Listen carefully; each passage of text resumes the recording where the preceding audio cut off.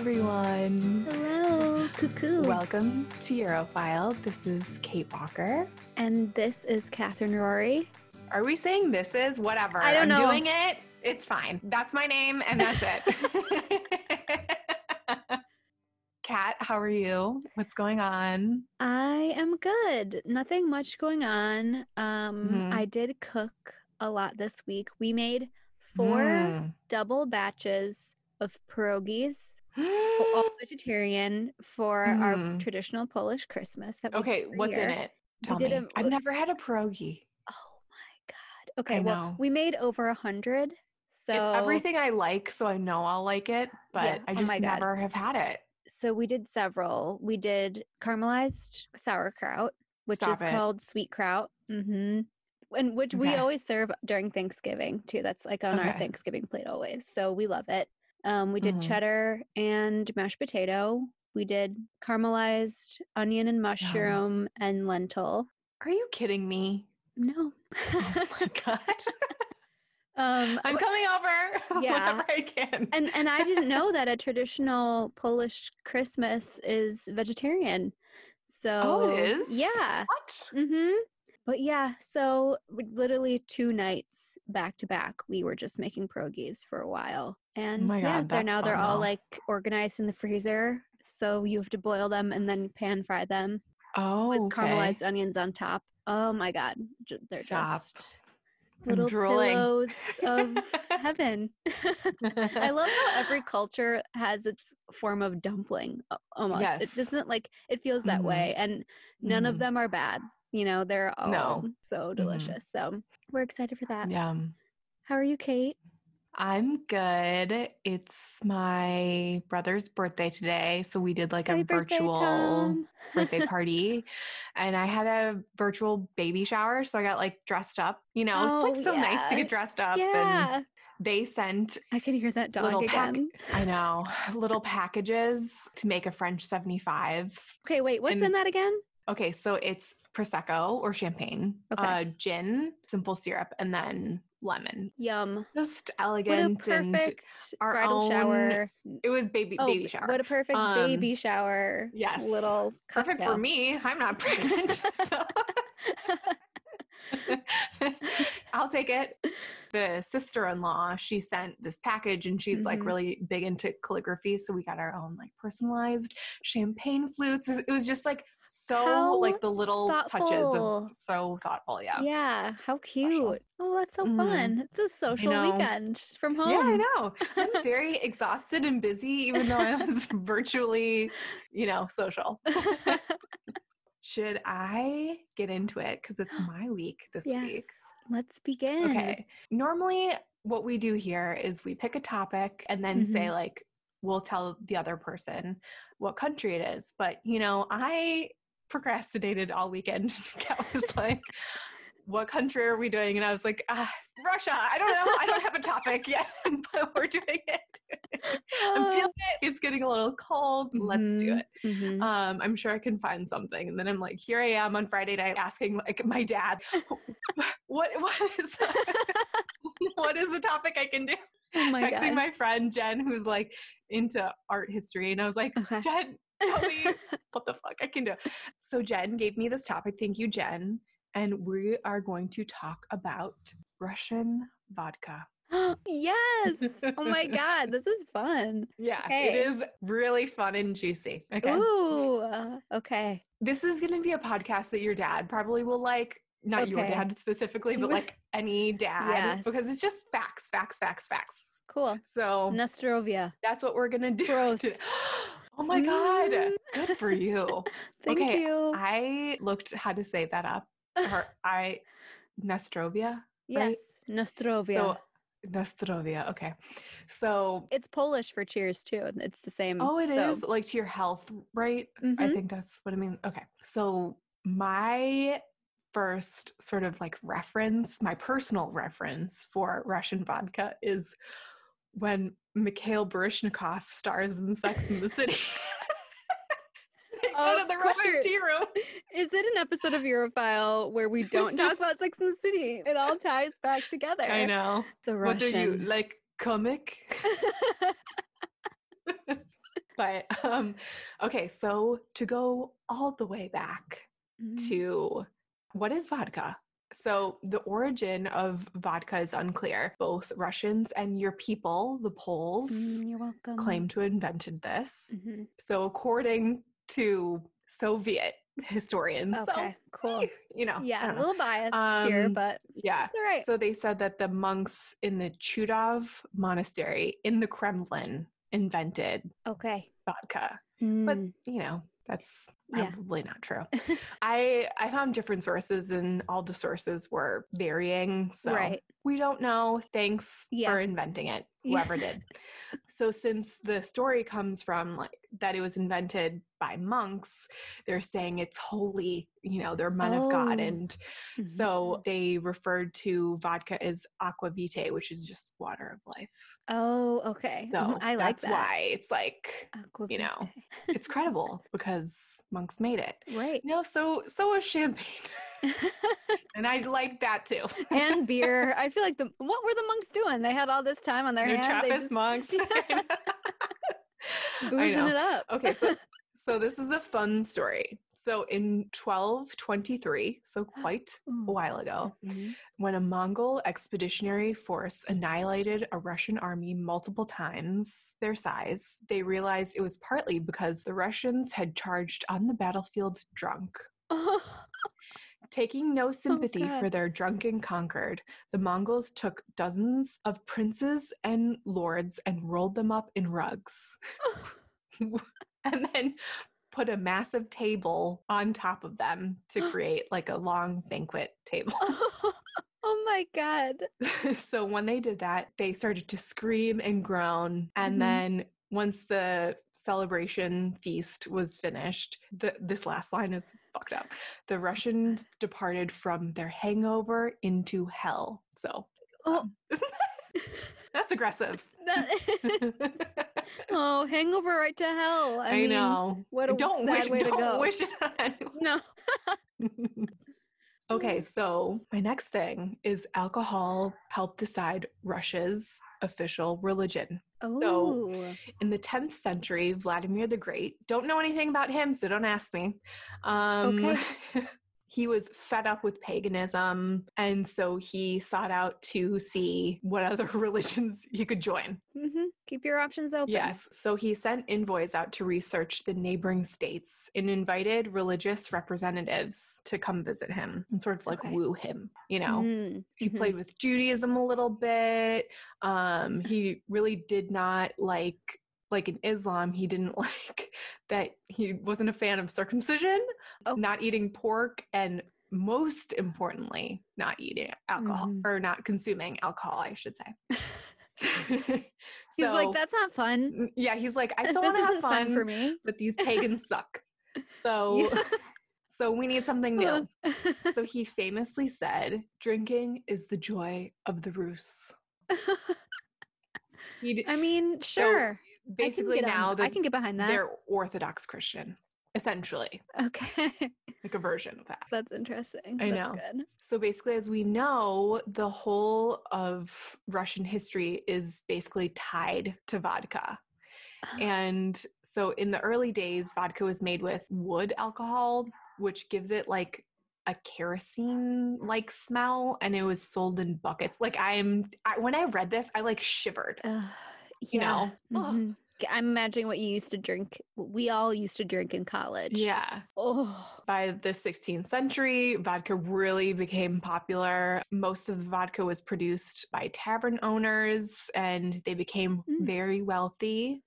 And by the mid-17th century, the consumption of vodka had gotten so out of hand that a third of the male population was in debt to these tavern owners. Oh my God. Whoops. And like farmers weren't working. They were too drunk, you know, to cultivate their land. So I guess, you know, back then, what else did you have? Yeah. I think this probably was common. There's no TikTok. All over the world. What else could you do? Yeah. I don't know. Read? Could you even read? You know, like. Did you have books? Yeah. They're expensive. Yeah. You can get vodka on the cheap until you're in debt. Yeah. Apparently. So the state took over because, they were having all these issues with people not working and there's not food getting cultivated and stuff like that.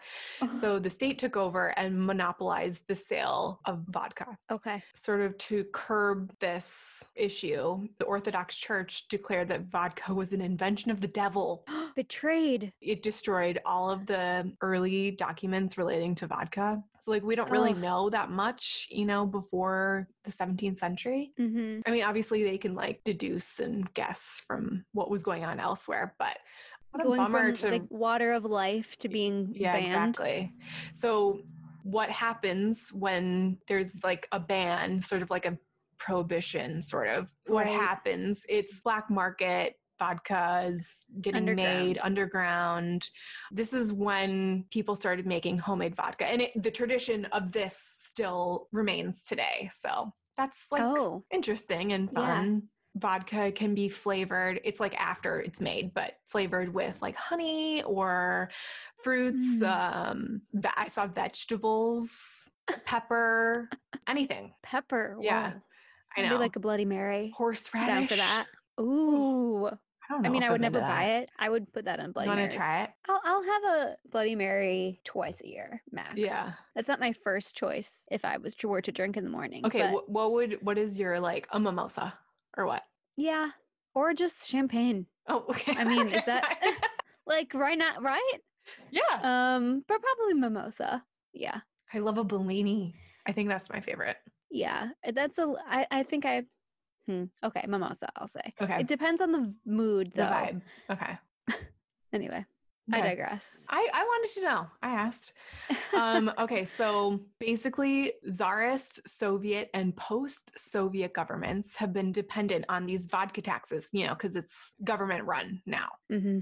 At the beginning of the 20th century, a third of the Russian army was paid by vodka tax. Whoa. So wait, do we know, were they jacking up the prices or was it pretty reasonable? Okay, so I'll get into that. Okay, thanks. So hold that thought.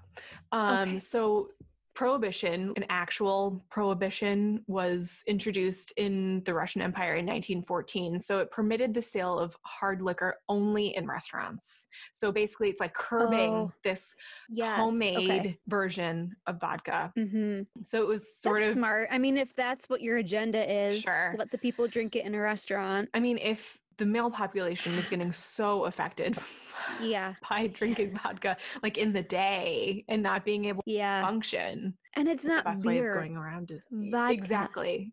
It's not like you're having a Weiss, a wheat beer with your bratwurst. No, you're just drinking straight vodka. God. So it was introduced, this prohibition, quotation marks, because it's not a complete they're not totally banning liquor. They're just banning it from any place that's not a restaurant. So good, I guess. They're trying to make people eat too. I don't know. They're trying to prevent their soldiers from being drunks. Okay. As we saw or heard with the Mongol story, wasn't the first time not do that again. 400 years later or whatever that was. So then Lenin ended the prohibition in the 1920s. So he was trying to become popular. Okay. People weren't really loving him. That's one way to do it. So he introduced a vodka light. Okay, quotations. Oh, sounds awful. So instead of being 40% proof, which is sort of normally what vodka is, I think between 20 and 40 now, at least. Okay. And so it's only 30. How is that light? I don't know. Sure. And it's called Rakhobka. Yeah. So then after Lenin's death, I should say, full strength vodka. So 40 proof, it's 10 proof more. Big difference. Okay. Yeah, you could just have another glass of the vodka light, Rakhobka. Yeah. Those taxes helped to pay the industrialization of the Soviet Union in the 30s. Whoa. Jeez. Yeah. That must have been a ton of money again. All the brick brutalist type buildings funded by vodka. Interesting. So in World War II, the daily commissar's ration of alcohol provided by the government was 100 grams of vodka, which Kat just looked up and is about 2.5 shots a day. So 2.5 shots a day. You're getting tips. You're getting buzzed with that for sure. If you don't eat every day. If you're not eating before you take that. Did any other government provide alcohol for their troops? I have like never. France and Italy did like wine. Okay. That feels right to me. I don't know for sure, but I feel like that feels right to me. Coca-Cola. You get chocolate. You get a Hershey Coca-Cola. bar. Yeah. That's a good amount, though. So they were saying that— I wonder how good it was. Probably shit. Yeah, who knows? So they were saying that it's due to this ration that made the Russians, gave them, the strength to turn the tide against the Nazis, and not what they attribute to, there's these, rocket launchers that militarily were important, but they were saying no. Okay. Yes. Ration of vodka to these soldiers. Not too funny. I believe it. Just give them a little zhuzh in their engine. I don't know.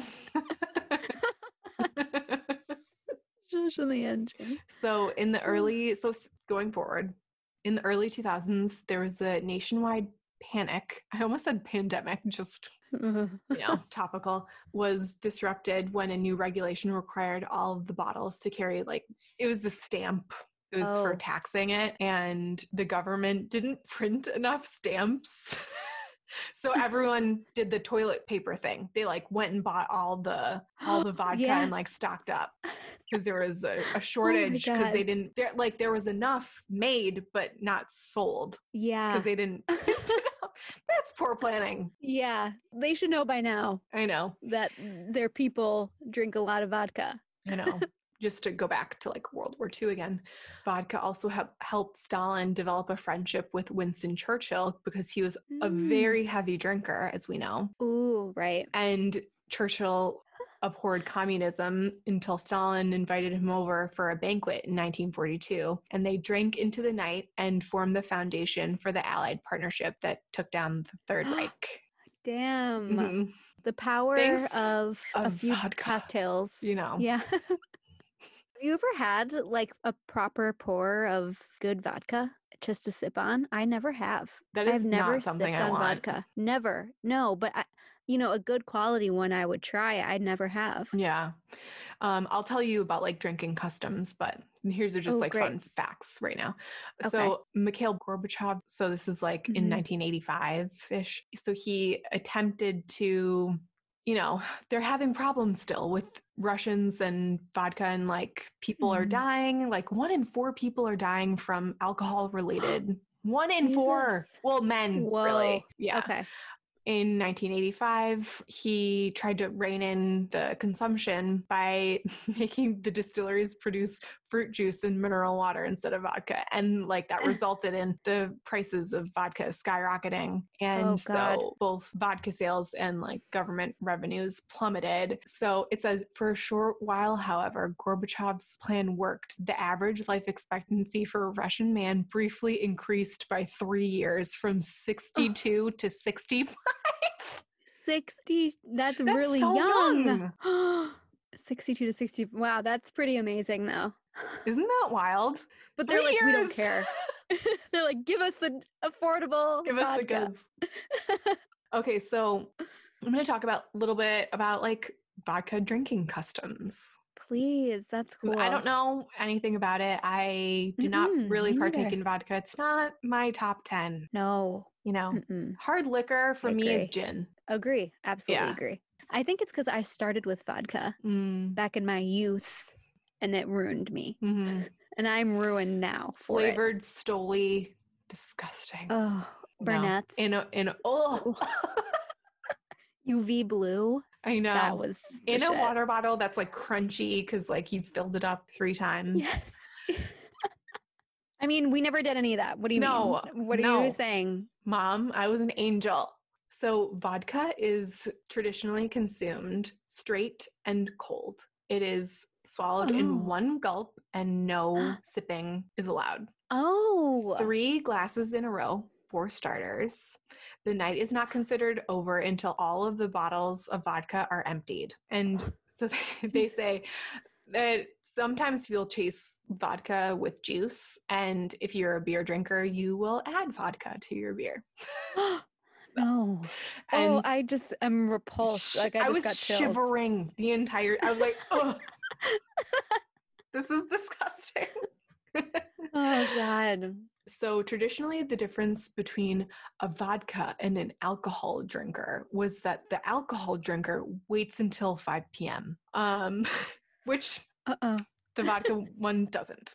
And there's no time that they start. They start whenever they wake up. I don't know. And so 2-hour lunches are like a popular thing, or 2-hour vodka lunches. I'm sorry. A vodka lunch. Yeah, which I'm concerned for you people. What, you know. And then it said, sometimes it smells like the smell of stale vodka is on everyone's breath. And so they're trying different things to curb alcoholism. Right. Shops that sell vodka don't open until 2 p.m. to keep workers from drinking it on the job and drinking it all day. Oh my God. But so a common superstition among vodka drinkers is to not eat after the first glass. Okay. Like, no. Oh no. You need a base, people. But now people are, understanding that they need to. So they eat like jellied meats, fish, sauerkraut, pickles. A popular evening dish, I literally shivered again. Oh no. Reading this, is vodka and water poured over a bowl of red berries. Oh. I mean, no. Just I have trauma. I have shivers down my spine. Oh God. So also now we're going to listen to this at 7 a.m. I know. So now we're going to talk about Stolichnaya. Stoli. Oh, okay, great. I know that. Stolichnaya is Russia's most famous brand of vodka. In 1996, it was used by the government. So the government was using the Stolichnaya name. And basically, a lot of Russians don't drink Stoli anymore because they don't know what's in it. It wasn't really regulated. Yeah. Another brand, Moskovaya. I don't know. Sorry.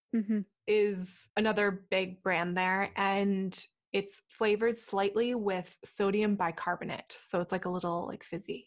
And Stoli is sweetened with sugar. Oh. If you're watching your carbs, don't. And also, it's not necessarily derived from potatoes like it can be, but it can just be grain, rye, wheat, whatever. Okay. I would love to try a honey vodka situation. Oh, yeah. That sounds pretty good to me. All right, Kat. That was my little brief history on that was a great topic. Russian vodka. I love that. Let's hope that they can extend their male life expectancy. Yep. Please. Let's hope. But also, keep enjoying yourselves. Keep enjoying in moderation. A respectful manner. Yeah. Right. Okay. Well, I can dive into my little topic today. Okay. I am going to tell you a little bit about the history of the Matryoshka doll. Thank God. Nesting dolls. I was looking into that. And I was like, this is more of a mini. Yep. Okay. Well, I'm ready. Yay. Once again, we're just so in sync. Of course, everyone knows the traditional Russian nesting dolls. And I don't know why they just have such an appeal. They're so darling. Yeah. And they're just normally, cute girls in bright colored traditional peasant clothing. And there's something so delightful about them. So originally they are not Russian at all, which I thought was interesting because they're so synonymous. Yeah. They're the symbol of Russia, I think, to the rest of the world. There is physical proof of nesting boxes that first existed about 1,000 years ago in China.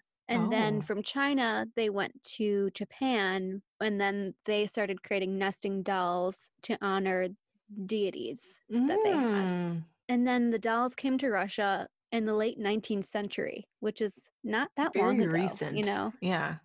Because there was a woman named Elizaveta Monotova. Okay. And she was the wife of this wealthy Russian entrepreneur. and she went to Japan and brought back a souvenir of these nesting deity dolls. So her husband was Sava Mamatov, and he was like a patron of the arts and an advocate for preserving Russian culture and folk art, especially passing it down to children. Okay. I know. In the late really 1800s. Nice. Yeah, really lovely. And I feel like now in our lifetime, there's been a resurgence of trying to preserve these things. But it was pretty amazing that back then it was still happening. I know. It was happening. When was the Russian Revolution? Don't even Hold on, I'm going to ask. Hold on. Russian... I feel like it was like 1917 to 1923. Oh, duh. Anastasia. Yeah. But I just didn't know like how long it lasted or anything like that. I thought you were going to talk about them or oh my God, I wanted to. Or who's That's that just too big guy? Though. Oh, Rasputin. Rasputin. I thought you were going to do that. Anyway, okay.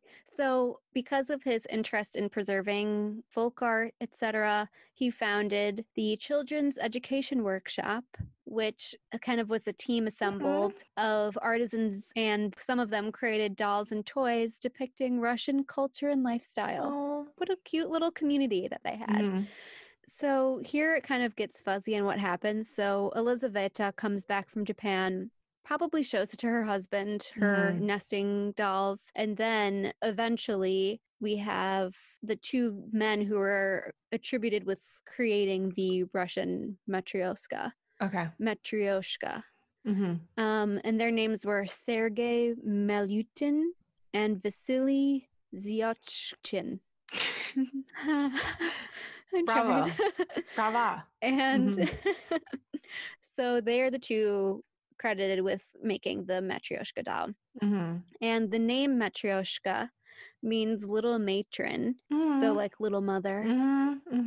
And it's similar to two names that were really popular at the time, which was Matryona and Matryoshka. Okay. So probably a culmination of those things led to Matryoshka. And so we have the biggest doll, who is the mom, and then her daughters. Traditionally, it's the mom, and then daughters with one son in the middle, and then we got a little baby at the end. There's a boy in there? Yeah, I've never seen, I never knew that there was a boy. And it's kind of fun that it's all girls for the most part. And you would think that maybe the first one would be a boy, but it's not. Okay. You know, I just thought that was nice. Originally, they were all painted in traditional Russian peasant attire, you know, cute little aprons and all really colorful. And each little child held individual, like various household items. The rooster, a bowl with porridge, a little broom. Yeah, really just darling. Then it became popular the world over because many historians think that Elizaveta then brought them to the Exposition Universelle in Paris in 1900, where it was like a toy competition, and it earned a bronze medal. And so from then on, it has become really famous and known as a symbol of Russia. That's cute. Yeah, so that's just the brief little history. And I asked my mom, I was like, do we have any? Because I remembered that we do. We have two. We have one that is really old, and it's a Santa one. So it's just like little Santas inside each other, and they have like little teddy bears. It's adorable. And then we have a Packers one that and I was like, where is this from? Because I was like, maybe it was my grandpa's or something. Football? No. My dad watches. Yeah. But not religiously. I don't remember ever growing up. Do yours? My parents like parties, so they like doing things with other people. Yeah, that's the reason for the Super Bowl, in my opinion. Yeah. Like, that's the only reason. But yeah, I don't remember growing up with football. So I was like, I assumed it was my grandpa's or something. And I asked my mom today, because then I realized it was Aaron Rodgers, because they all have numbers. Oh, stop. And so I was like, this is new. And she said, yeah, your Aunt Mary got that in Sicily on her trip like 3 years ago and got it for us. So like now they're made all over the world. Yeah. This is so random. So I was like, oh, it's funny that she bought that. Yeah. But yeah, it's just the tiny little delightful history of the cute Matryoshka doll. You should take a picture of one and put it on the our story or Instagram or something. Should we go on to our recommendations for this week? Yes, please. What do you have for me? Okay. I wanted to do mine first in case you also said this. But I doubt it. It is a show I finished. Oh, so good. Okay, so the show is not European, but Hugh Grant is, and The Undoing is amazing, and everyone should watch it. Oh my God. It is a cliffhanger every episode, and I love it. Yeah. I watched all 5 episodes in one day, and I didn't realize that the 6th hadn't come out yet, and I was pissed because I was like, I'm going to finish it all right now. I'm sorry. Someone get Hugh Grant an award. Yes. An Emmy? Or what do they give for TV shows? He needs an Emmy. Somehow get him an Oscar. Get that man an Oscar for that TV show. And Nicole. So I mean, they were all so amazing. Donald Sutherland.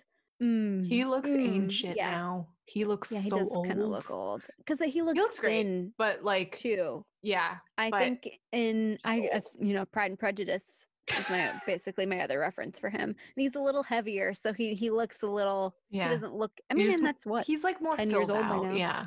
So 15. Now he's a little bit older, a little bit. Oh God. 2005. Wow. Anyway, I know. Amazing show. Mm-hmm. Everyone, go watch it. Mm-hmm. Agree. Kat? I have another form of entertainment to recommend. I watched for the first time, and if you follow us on Instagram, you saw I watched Cleo de Saint Cassette by Agnes Varda yesterday for the first time. Cleo from 5 to 7, and I had never seen it before. I've seen other French New Wave. Mm-hmm. It was so good. It's the story of Cleo who finds out she's waiting for test results from her doctor if she has cancer or not. So it's like a couple hours in her life and she's a famous singer, and it's the guy from Breakfast at Tiffany's who is the Brazilian that she's gonna marry, that she wants to marry. I don't remember. Do you remember? No.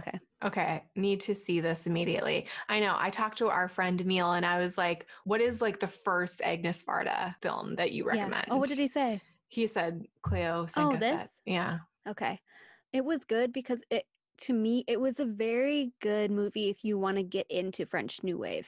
I would recommend because it was like jarring. It wasn't like as a weird. Truffaut, more like a Godard. Godard, yeah. It's like I'm not weird isn't the right choice, but there are stylized weird cuts.